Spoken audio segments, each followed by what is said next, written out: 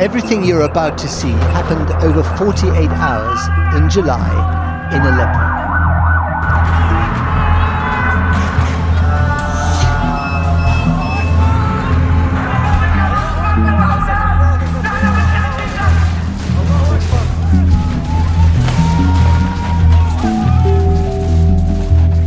It's a big conundrum, the production of images that's not from the conventional sources, such as news agencies.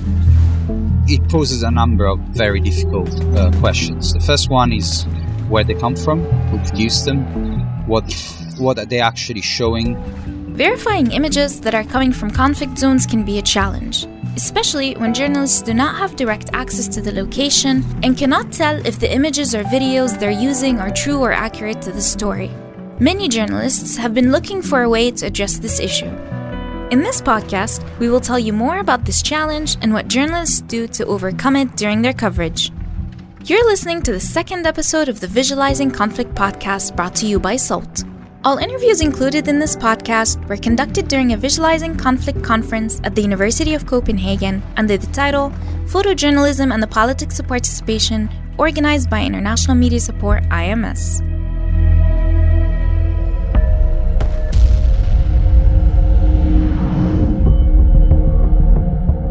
Federico Escher, a program editor for Channel 4 News who produced the award-winning series of reports Inside Aleppo, tells us that generally, news channels or reporters verify their materials by reaching out to people they trust or NGOs that work in the field.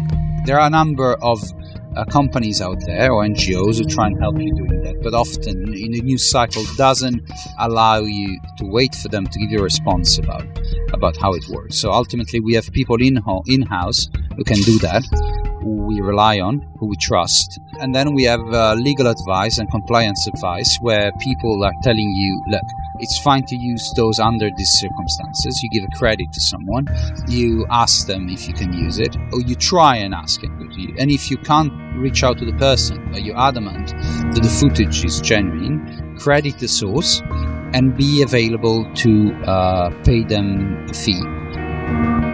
The concept of citizen journalism, which became increasingly known in the last 10 years, helped many professional journalists access material, including images and videos from war or conflict zones. However, some of these images, especially in relation to the Syrian conflict, were fake. In order to avoid falling in this trap, some researchers and professors use specific techniques to verify images and their sources. Nina Gran-Leukemel-Europe, a postdoc at the Saxo Institute at the University of Copenhagen, conducted research on local Syrian photographers from Aleppo, and her findings provide insights to those techniques. International news organizations have not been able to get images from inside of Aleppo and other places in Syria because the war was simply too dangerous. So it was they didn't want to send their staff to Syria. But because the local photographers wanted to get their images out, they were more interested in the dissemination rather than pay. And international news organizations, of course, were happy not to pay. So they have often taken their work without paying. So NGOs have really sort of stepped in to fill this gap, both in terms of training and professionalization, but also in terms of financially supporting these local photographers and different initiatives.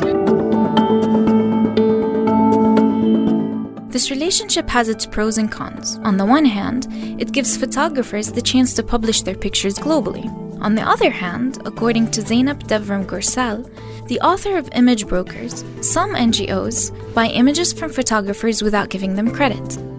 Nina believes this is very dangerous for the integrity of journalism. You'll see a photographer getting paid by an NGO to produce a body of work and then go to the press with a finished body of work and offer to sell it to them at a much lower rate. This is good for the publication because they can use this material without having had to contribute resources to its production. But I would say, as a public news reader, this is dangerous because we have to ask, where does journalism happen? I believe journalism also happens in the production process. Maybe we think about the photographer, but we don't think about all of the steps an image has to go through to reach us. Those photographers usually need professional training on how to deliver an image with high quality, and more importantly, how to keep themselves safe while operating in danger zones. Nina thinks that NGOs are in a tough position when trying to help amateur photographers in conflict zones without compromising their safety. The NGOs have definitely worked to support photographers in terms of safety training, etc. But there's this fundamental challenge of, these are not typical press photographers. They're people who are very invested in a cause and who are living daily in a war zone.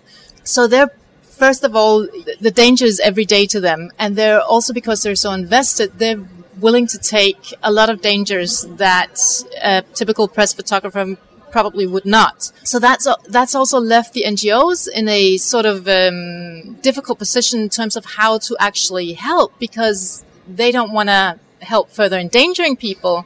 And at the same time, people are willing to take extreme risks. Visual journalism can have a huge impact on the perception of any event, either through war journalism or through news coverage of individual stories of people living in conflict zones. I actually think the greatest impact visual journalism can have is when it focuses not on conflict, but on everyday life or citizenship as it is lived, not only in extreme moments of conflict, but the before and after.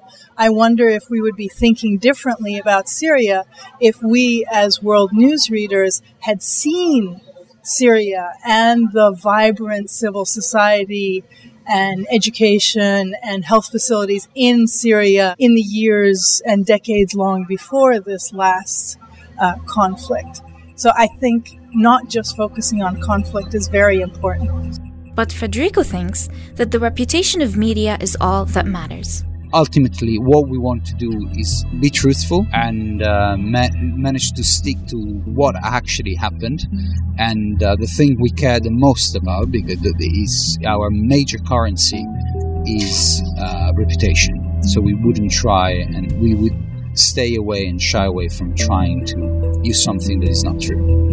You are listening to the second episode of the Visualizing Conflict podcast, brought to you by SALT. All interviews included in this podcast were conducted during a Visualizing Conflict conference at the University of Copenhagen under the title Photojournalism and the Politics of Participation, organized by International Media Support IMS, with funds from Danish Arab Partnership Program and CETA, in addition to the research group Images of Conflict, Conflicting Images at the University of Copenhagen Department of Media, Cognition and Communication. My name is Maisel Alami, and this episode was produced by Rabih Hamamsa, Sabreen Taha, Andoni Hanna, and myself from South Podcasts. Stay tuned so we can share more stories with you in our coming episodes of the Visualizing Conflict podcast.